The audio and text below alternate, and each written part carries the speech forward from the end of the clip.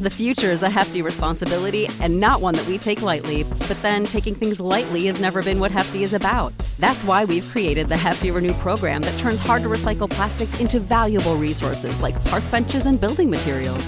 To participate, simply fill up an orange Hefty Renew bag with accepted items, tie it up, and drop it in with your regular recycling. That's it. It's that easy. It's time to rethink recycling with Renew. Particular valued resources may vary by geography. More info available at heftyrenew.com.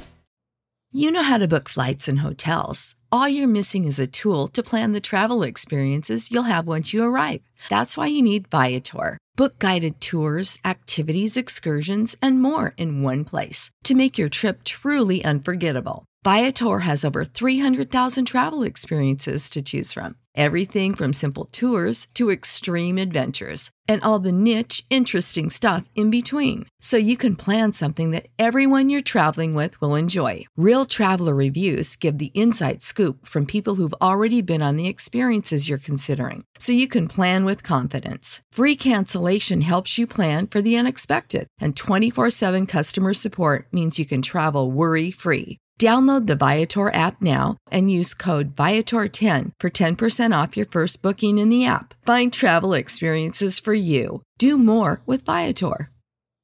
You look at the royal family and it's this ancient, massive institution. I think a lot of people fail to grasp just how huge the business of the royal family is. This isn't like Game of Thrones where you have the queen with a couple of shadowy advisors telling her what to do and they're really running everything. This is an enormous corporation of over 1,000 people and each department looks very different.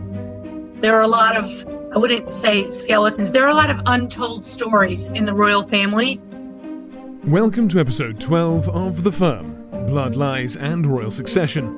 We've reached the final chapter in our journey through 5 centuries of royal secrets, scandals, cover-ups, and crises. And in a sense, we've learned that the more things change, the more they stay the same. My sense is the royal family will always be there, partly because when you look at the alternatives, they don't look all that attractive. It's like when you go to Disneyland or Disney World, you don't stop to think how they achieve it because you're so enthralled by what you're seeing that it's just, wow, my goodness, you get this feeling, it's great, I'm so happy to be at Disney, I'm going to spend $1,000 on this, not think anything of it and go away a happy person.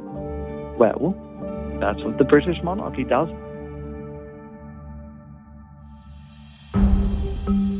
From ruthless Virgin Queen Elizabeth I to the current monarch Elizabeth II, and via war, revolution, treason, deaths, sex scandals and betrayal, the details may differ, but the overriding theme remains. No matter how grave the situation, the firm's number one priority is always the preservation of the royal brand. Starting with Elizabeth I, there was a shift in what the brand is.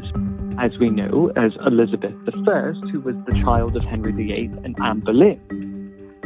This is where the shift started to change.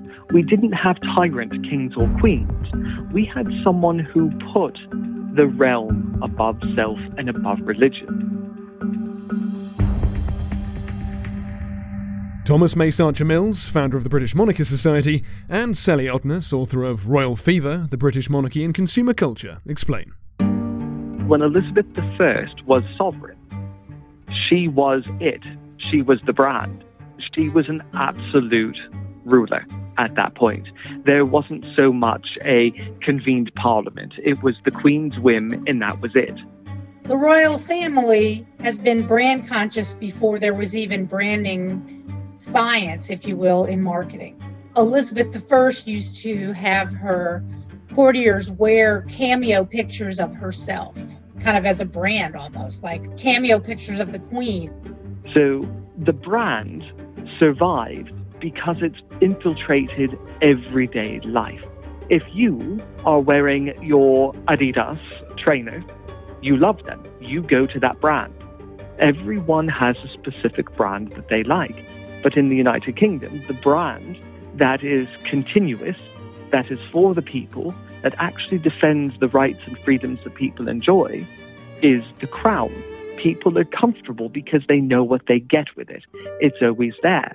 Most people say it's never changing, but actually, change comes from the top down and starts with the Queen. It's never quick, it's never knee-jerk. It's always keeping just that one step in front of the way the public wants things to be. So it always has the illusion of remaining relevant in people's lives. We have also seen that while history may not exactly repeat itself, it certainly moves in parallels. 3 generations of the current royals can attest to that. Here's royal commentator Eloise Parker and Richard Menard. There are many similarities that run through between the heir to the throne and the second born. You see it right from the Queen and Princess Margaret, where Princess Margaret was more indulged, she was more exuberant, she got to live a much freer life after the Queen ascended the throne, and Prince Andrew you saw following very much the same vein. Now it's tough to tell whether this is just a coincidence of personality types or whether it does have something to do with the amount of focus that's put on the future heir to the throne. They're sort of stifled from a very young age with this sense of duty, and it's almost like the family kind of makes up for it by letting the second born just have a bit more fun. Of course, we've seen that backfire with both Prince Andrew and Prince Harry. Prince Andrew has got himself into a terrible, terrible pickle. Prince Harry has disappeared from the family altogether. The word abdication is very much a dirty word with the British royal family, given 1936, when Edward VIII, then the Duke of Windsor, abdicated the throne for, quote, the woman he loved, Wallis Simpson. And there have been comparisons drawn with the current situation with Prince Harry marrying the woman he loved, again, an American divorcee, Meghan Markle, and all the problems they have caused by moving to America and setting up a very separate life and causing a lot of scandal and upheaval, which has created an enormous schism between Prince Harry and his brother, Prince William, and I think the royal family as a whole. Now we're going to look to the future and ask, what's next for the royal family and for the firm? If the royal brand is a 500-year-old concept periodically derailed by the behaviour of the royals themselves, the firm that protects that brand has become an immensely complex political operation. Though, as biographer and historian Andrew Lonely explains, perhaps not as smart as they think they are. Yes, I think it's not quite the sophisticated operation that people might imagine. There are all sorts of personal rivalries and histories that are taken into account apart from the question of what's best for the monarchy or the firm, as you say. We often imagine that it's all completely coordinated, but that's not the case.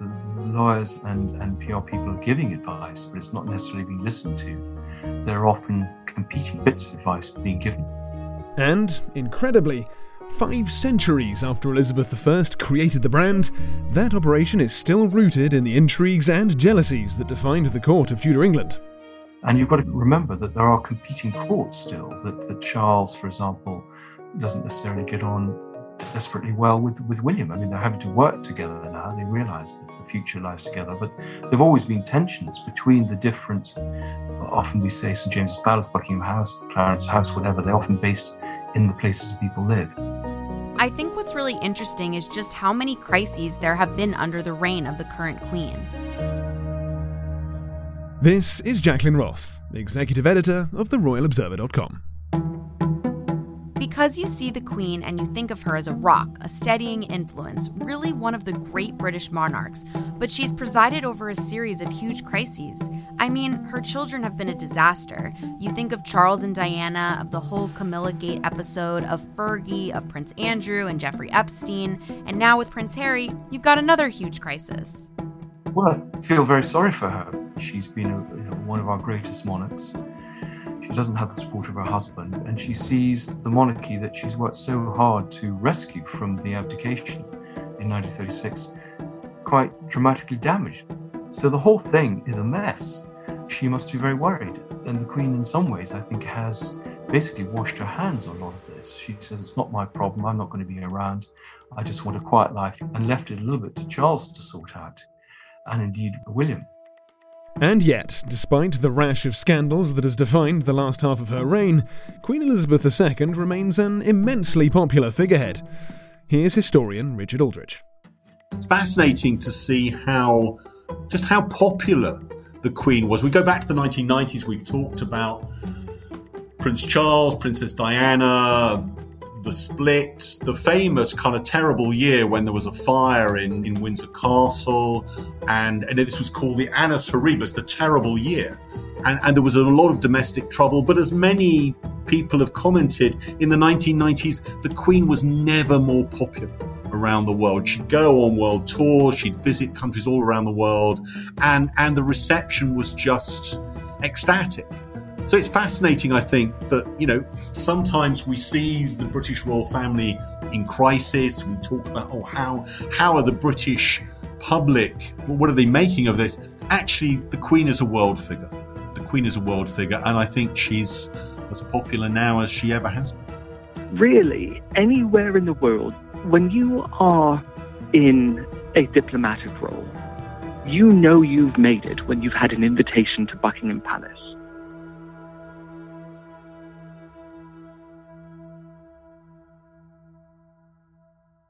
Support for this podcast and the following message come from Corient. Corient provides wealth management services centered around you. They focus on exceeding your expectations and simplifying your life. Corient has been helping high achievers just like you enjoy their lives more fully, preserve their wealth, and provide for the people, causes, and communities they care about. As one of the largest integrated fee-only registered investment advisors in the U.S., Corient has deeply experienced teams in 23 strategic locations. Corient has extensive knowledge spanning the full spectrum of planning, investing, lending, and money management disciplines. Leverage Corient's exclusive network of experts to craft custom solutions designed to help you reach your financial goals, no matter how complex they may be. Real wealth requires real solutions. For more information, connect with a wealth advisor today at Corient.com. That's Corient.com. Corient.com.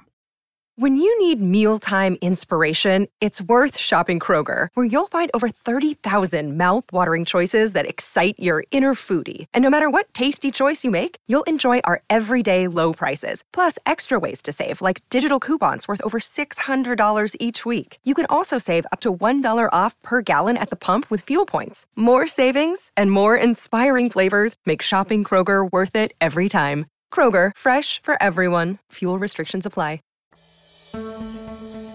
This summer, the Queen celebrated her Platinum Jubilee, marking an unprecedented 70 years on the throne. She is now officially Britain's longest reigning monarch ever, after Queen Victoria and King George III, both of whom featured on previous episodes of this podcast. At a time of upheaval, the Jubilee was a triumph for the royal brand and for the firm. But now 96 and increasingly frail, attention is inevitably turning to her successor, Prince Charles. How will he manage the crises? There's an unknown story. We don't know what's going to happen now with Harry insofar as the royal family is out. I mean, the bets are on, the bets are off, whatever. But they were both crucial to the prince's modernisation of the monarchy when and if he becomes king. Ken Worf, former security guard to Princess Diana. And given that our Queen is being ordered by doctors to take it easy, it is right, I suppose, to imagine that in the not too distant future, there will be a change at the top.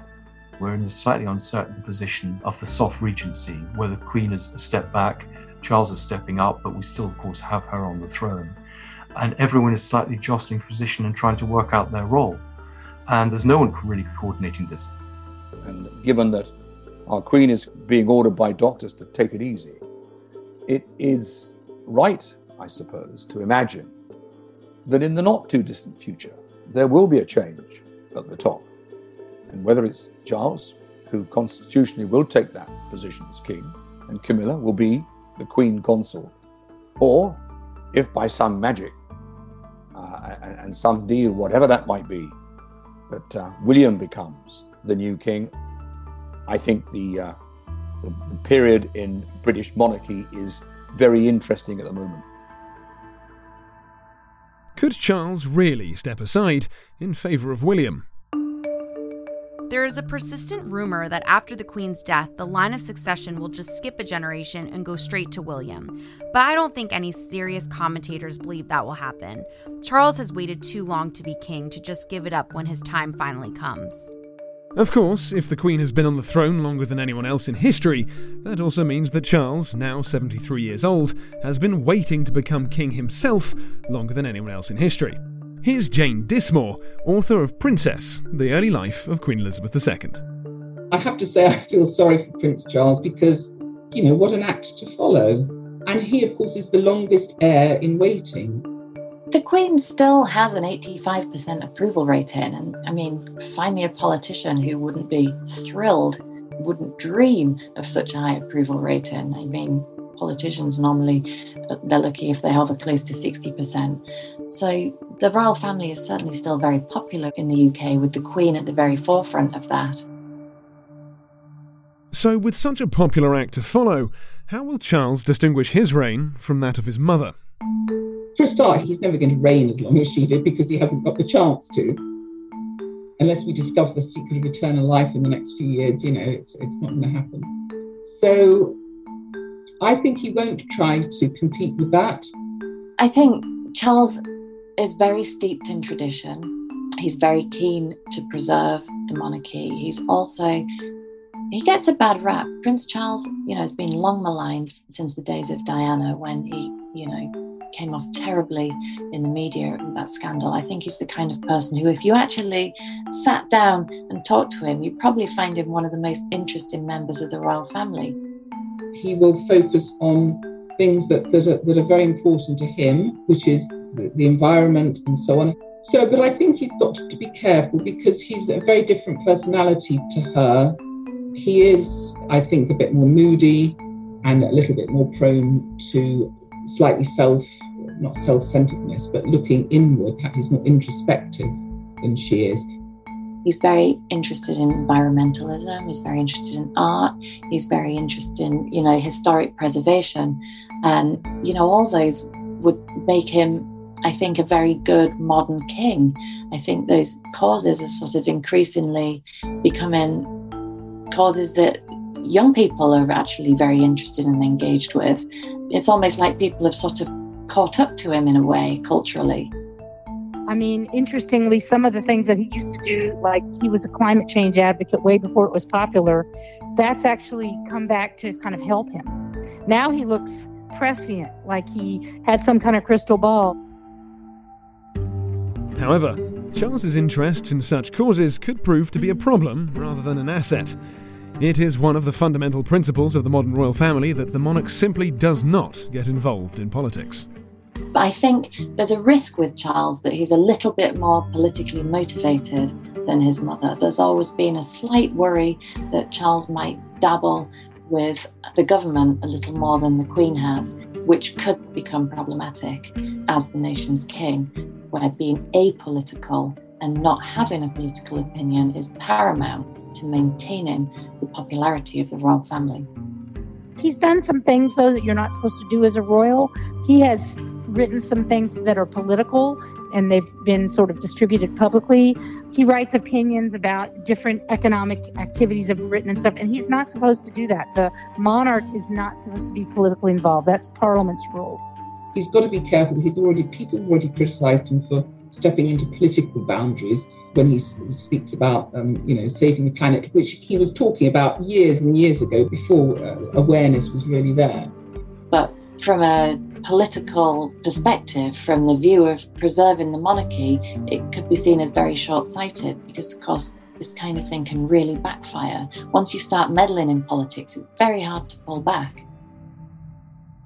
And, as we have seen with Harry and Meghan, when it comes to environmental issues especially, the accusation of double standards can be very difficult to avoid. And he is a force, that has tremendous power, and people do take him seriously, although, he has to be careful talking about climatization and the use of fossil fuels and petrol. It's quite easy to say, well, my Aston Martin is actually fired up by misused or disused olive oil and grape juice from somewhere else.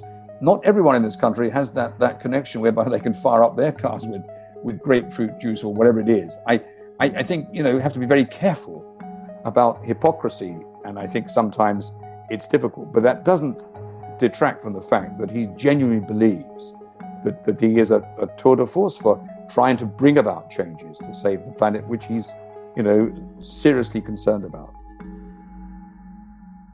And royal commentator Richard Menards believes that despite his age, Charles could prove to be something of a radical, modernising force for the royal family. And I know that Prince Charles says that when the Queen goes to more heavenly pastures, that he wants to open Buckingham Palace to the public more. It's already open during the summer.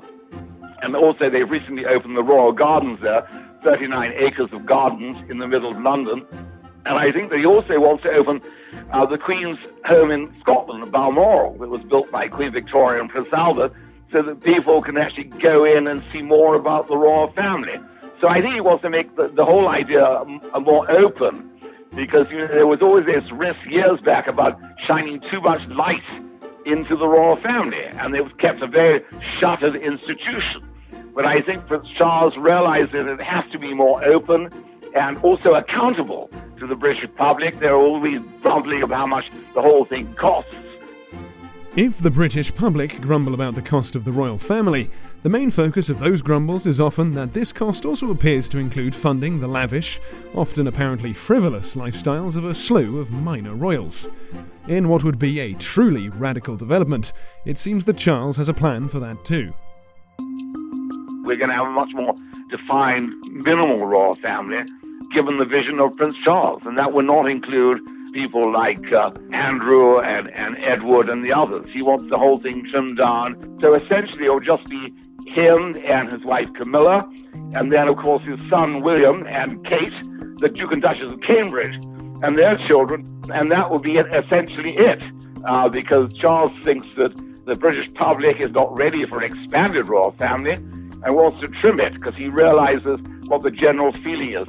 You don't have the deference to the royal family that they might have had in the last 50 years. So things are changing. Charles, Camilla, William, Kate, and their children. Keen listeners will have noticed one very notable name missing from that list. As the crown is passed on to Charles, and then, before too long, from Charles to William, the biggest obstacle to a smooth succession, and the biggest headache for the firm, is Prince Charles's second son, William's brother, Harry. Here's former butler to Prince Charles, Grant Harold, who remembers the boys as children. The boys, when I was there was an amazing bond between all of them. But that's why when people started saying there was a breakdown between William and Harry and the Prince, and I was denying it. I was saying it's not true, because they just wouldn't happen, because when I was there, they were that close. I never could imagine them not being close. So yes, it was a bit of a strange one for me to suddenly realise that that relationship has obviously changed. There is no question that William and Harry were always seen as almost an entity. Certainly they got on tremendously well, although with totally different futures. Royal commentator Richard Fitzwilliams. One of the things that was wrong with the way that we all maybe approached Harry and Meghan and their relations with William and Catherine and how this worked was the so-called Fab Four. It was an idea. It was a sort of press construct. The palace, I think, played into it. People thought that because the brothers had been so close, so their wives would be like wives, and all four of them would get on, because there was the royal foundation, and that was involving William and Catherine and Harry, and Meghan was supposed just to fit in. As we heard in the last episode, Meghan most certainly did not fit in. So much so that following their marriage, she and Harry have all but quit the royal family completely. The problem with William and Harry is you've got two very different personalities. William is all about self-control, with the weight of the monarchy on his shoulders. This is what he does. Harry, on the other hand, has always had a little bit more freedom. He's always been a little bit more emotional. He was sent off to military academy instead of university like William was, really, I think, to keep him busy, to keep his nose clean, and to not have him go off the rails perhaps as much as he might have if he hadn't been within the confines of military life. I think it's inevitable that they were going to go their separate ways. William doesn't have a choice other than to be on the path to becoming a future king. And it seems to be something that he's accepted with grace and hard work. And he's certainly married to somebody who is very in tune with that. Harry, on the other hand, married someone completely outside of the royal bubble. And she kind of showed him another way to live. And it was inevitable that he was going to experiment with that. I think it's something that he himself has always wanted. As Eloise Parker explains, it may not be Harry turning his back on the monarchy that's the real issue, but what he and Meghan have done since. The problem is when you look at Harry and Meghan doing Oprah, for example. By doing Oprah Winfrey, Meghan went right back to the heart of the entertainment industry that she grew up with. It could not be further from British culture. It was the nuclear option. It was sort of sending a torpedo right to the heart of the British monarchy. For Harry and William, it was essentially Harry trying to torpedo William's career. He's tarnishing the name of the royal family, then he's tarnishing the name of William's future. This was not just a professional slight, but a personal one too. And that's one I think is going to be incredibly hard for William to forgive and incredibly hard for Harry to backpedal from.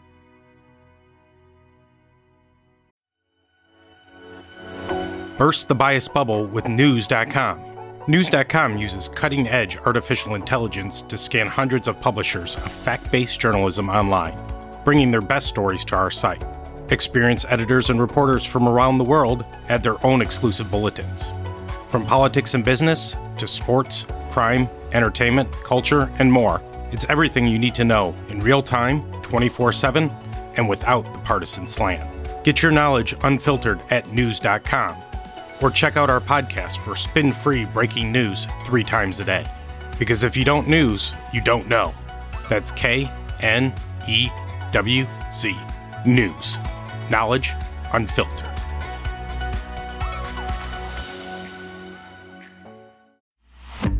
Daily breaking celebrity news. Free, fresh, and in your ear. Hear it first from RadarOnline.com in the Fresh Intelligence podcast. Whether it's celebs you love or the ones you love to hate, we're bringing you the best gossip about the world's most famous and infamous 3 times a day. Check out Fresh Intelligence wherever you get your podcasts and visit RadarOnline.com for even more news you can't miss.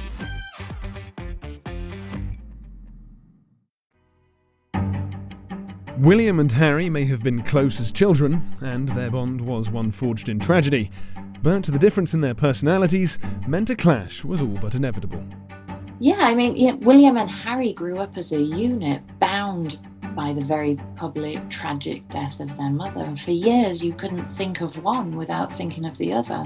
Even after Prince William married Kate Middleton, Harry would frequently be their third wheel in the most charming possible way. It felt right that he was nurtured by his older brother and Kate, with whom he also appeared to have a genuine bond. The problem is they were very different people. So while the public created their own narrative as these 2 boys who found each other after the loss of their mother, I think the reality was very different. You had 2 people who coped emotionally in very different ways, and there was inevitably going to be a fracture at some point. Ken Worf remembers how, even when their mother was still alive, this contrast in the brothers' personalities was evident. You know, they had their moments like any children that age. William, I would say, was slightly more mature as a young 5-6-year-old than Harry, who was flew by his pants most of the time. People sometimes ask me and say, well, did they know who they were? Well, of course they knew who they were. They knew there was something special about them. And in one astonishing story, how even as a very young child, Harry foresaw how their futures would turn out. I remember one incident which always amused me, and it might just answer this question quite succinctly. They were travelling down to their house in Gloucestershire one Friday, which was a regular occurrence. Diana was driving, I was sat in the front, and William and Harry were sat in the back seat, being refereed by the nanny who sat in the middle. They clearly had a bit of a set to both of them. And eventually Diana shouts, "Stop it, or we're going back." And the nanny said, "I've had enough, be quiet." Which I think is probably normal on the M4 motorway on a Friday night with a lot of families. But anyway, eventually Harry decides he's going to have the last word, looks across to William, across Nanny's lap, and said, "It's all right for you. You'll be king one day, I won't, therefore I can do what I want." And that about sort of summed it up. I think Diana was in a traumatized momentarily thinking, and said to me out of the corner of her mouth, "Where the hell did he get that from?" Well, there's the answer. They knew exactly who they were. I think Harry has a completely different way of doing things where he's kind of in everybody's face. He's emotional, and some people love that emotion. Other people are completely turned off by it. So I think for William, protecting the institution and carrying on his grandmother's work is his absolute top priority. For Harry, carrying on his own agenda, whatever charity work he and Meghan have found flavour of the month, that's their priority. And it's completely at odds with the work that the royal family does, which is very measured, very controlled, and very thoroughly planned out. He's almost one of those people, you tell him to do one thing and he's kind of gung-ho to do the other just because. So I think perhaps he was not communicated with in a particularly effective way by his brother. Clearly, we're all seeing the results of that, and it's kind of a pass the popcorn moment, seeing where this goes. For Ken Worf, the sadness of William and Harry's current cold relations has significant implications for the future of the monarchy, but is also upsetting on a more personal level. Clearly something did go wrong, something upset either of them, and we don't know exactly what it was. Whether it was Harry's choice of bride, whether it was, the fact that Harry didn't want to stay in England, he wanted to move to America, who knows what it was. But one thing's for certain on the question, had their mother been alive today, she would have been the perfect referee to sort this out, because she was the only person that would be able to see from her own experiences, how best to play this one out. Diana, who suffered under the cold machinations of the firm more than anyone, would have wanted her boys to stick together as a team. I think she did want Harry to be William's lieutenant to sort him out. Because, William has some good friends, no doubt.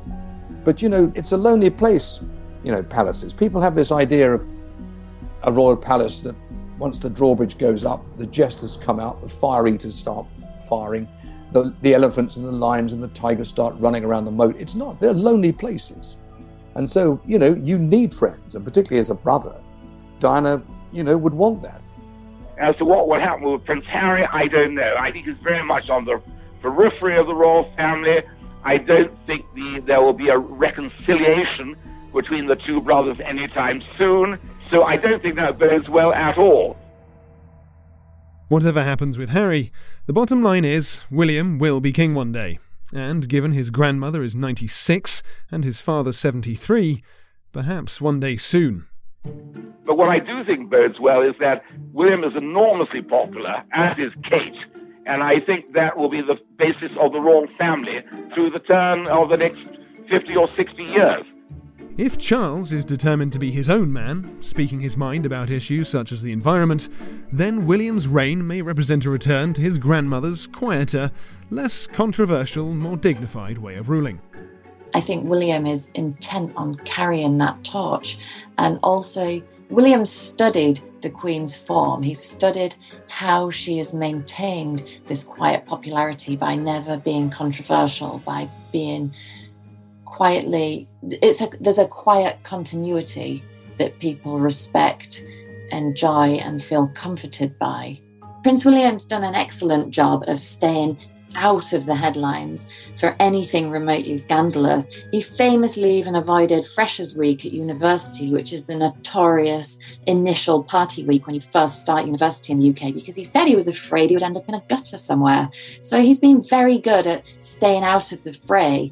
He has a notoriously close guarded group of friends. And he's certainly much more closed off than Harry in that sense. And with William will be his Queen consort Kate, who, as Kenzie Schofield points out, is playing her role to perfection. And when it comes to Prince William and Kate Middleton, I think that they are the perfect match because her objective is never to outshine him. Sometimes she does, like at a Bond premiere. We have to pick our jaws up off the floor. But she's the perfect match for him because she, while graceful and while having the ability to lead, her objective is to never steal the spotlight from Prince William. And so that dynamic works out really well, where she is beautiful and she is delicate and graceful, but she does not need to be the center of attention. Despite the royal family's current troubles, it may just be that William and Kate represent the ultimate triumph of the firm. That duty to the royal brand comes before everything, including family. Here's Jacqueline Roth of theroyalobserver.com. We saw it in Elizabeth I, who sacrificed her womanhood for her country. We saw it with the firm covering up Queen Victoria's two great loves after the death of Albert. We saw it with Edward VIII, who was forced to abdicate to save the monarchy. We saw it when the Queen refused to give her permission for her sister Margaret to marry. We saw it when she returned to London after the death of Diana. Now we're seeing it again with William and Harry. Duty always comes first.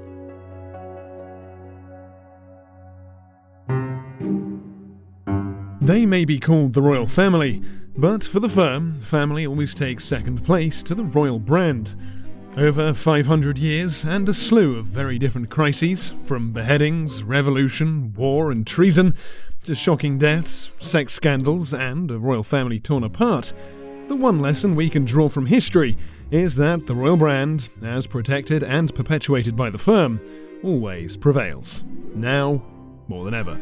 The reason that the royal brand is important to the House of Windsor is that the House of Windsor has no political significance anymore. It used to have political significance. Now it really only has ceremonial and symbolic and historical significance. That's not nearly as strong of a hook to hang the weight of this brand on as if it had political significance. So the royal family understands that to keep itself viable and visible to the publics with which it interacts, it has to keep itself relevant and pleasing and also accessible. And at a time of unique crisis, right now the future King William could be exactly what the firm needs. And of course, as I said, we've got Charles in the long term, and then William, and I think he'll be the savior of the royal family for the next half century with Kate and his three children, George, Charlotte, and Louis. And I think going forward, that will still be very much with William and Kate. But I do think it'll become smaller. I think the royal family, I honestly believe that the future of the royal family is literally the Queen, Charles and Camilla, and then William, Kate, and their three kids. It'll be long after I've gone. Will be still strong and stable and also popular, because it all depends on popularity. And we've got a younger generation now who, thankfully, are very supportive of William and Kate and their children. And I think that bodes very well for the next half century. After that half century, I won't be here, so we'll see what happens. And I think that will make it easier, because then obviously looking after that is easy. I mean, I've said that quite a few times now. You know, it's gone from just being a kind of institution to becoming a brand, because it's the royal brand, and it's a very lucrative brand as well. After Elizabeth will come Charles, after Charles, William, and after William will come George, and so on for as long as anyone can predict. The family and the brand will endure and will continue no matter what. As we saw at the Queen's Platinum Jubilee celebrations, young Prince George, still just 9 years old, is already being groomed in the correct way to fulfill his birthright. I can't imagine the royals haven't got a little wiser to the pitfalls of sibling personalities at this point. I think also we're seeing Prince George, Princess Charlotte and Prince Louis, they have a much different family life, certainly to the Queen and Princess Margaret, to the very distant parenting that the Queen and Prince Philip gave Charles and Andrew, and to the very tumultuous and tragedy-marked upbringing that William and Harry had. By comparison, William and Kate are giving their children a very secure, very private and grounded sort of an upbringing. So hopefully that will pay dividends as those children get older.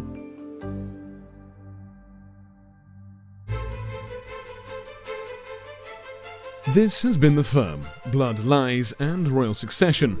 Over the last 12 episodes, we have discovered how, for fully 5 centuries, the firm has controlled the crises and covered up the scandals created by the kings and queens, princes and princesses of the British royal family, all while working to strengthen the monarchy as an all-powerful brand in its own right.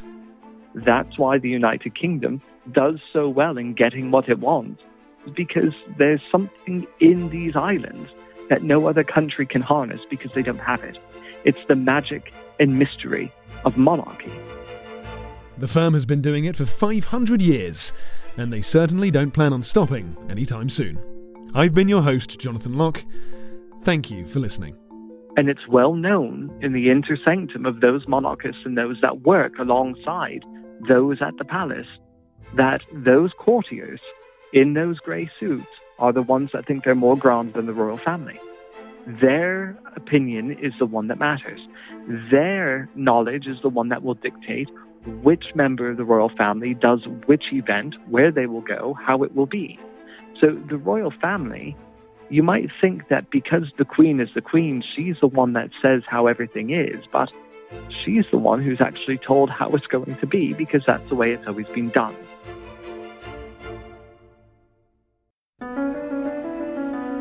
The Firm, Blood, Lies and Royal Succession is a production of Audiology, a division of Empire Media Group. The series is hosted by me, Jonathan Locke. Executive producers are Dylan Howard and Melissa Cronin. The series is written by Dominic Utton, reporting by Douglas Montero, mixing and sound design by Sean Kravitz. Please subscribe to The Firm wherever you get your podcasts, and if you like what you hear, leave us a rating, review, and tell your friends.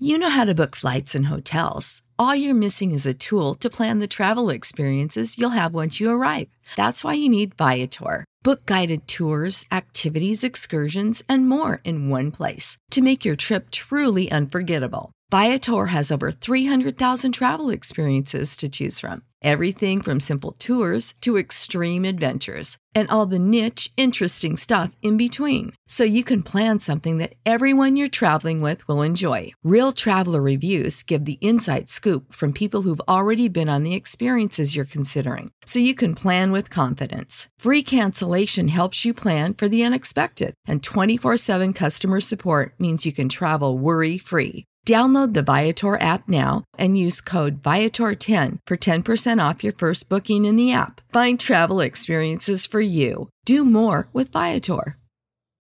When you need mealtime inspiration, it's worth shopping Kroger, where you'll find over 30,000 mouth-watering choices that excite your inner foodie. And no matter what tasty choice you make, you'll enjoy our everyday low prices, plus extra ways to save, like digital coupons worth over $600 each week. You can also save up to $1 off per gallon at the pump with fuel points. More savings and more inspiring flavors make shopping Kroger worth it every time. Kroger, fresh for everyone. Fuel restrictions apply.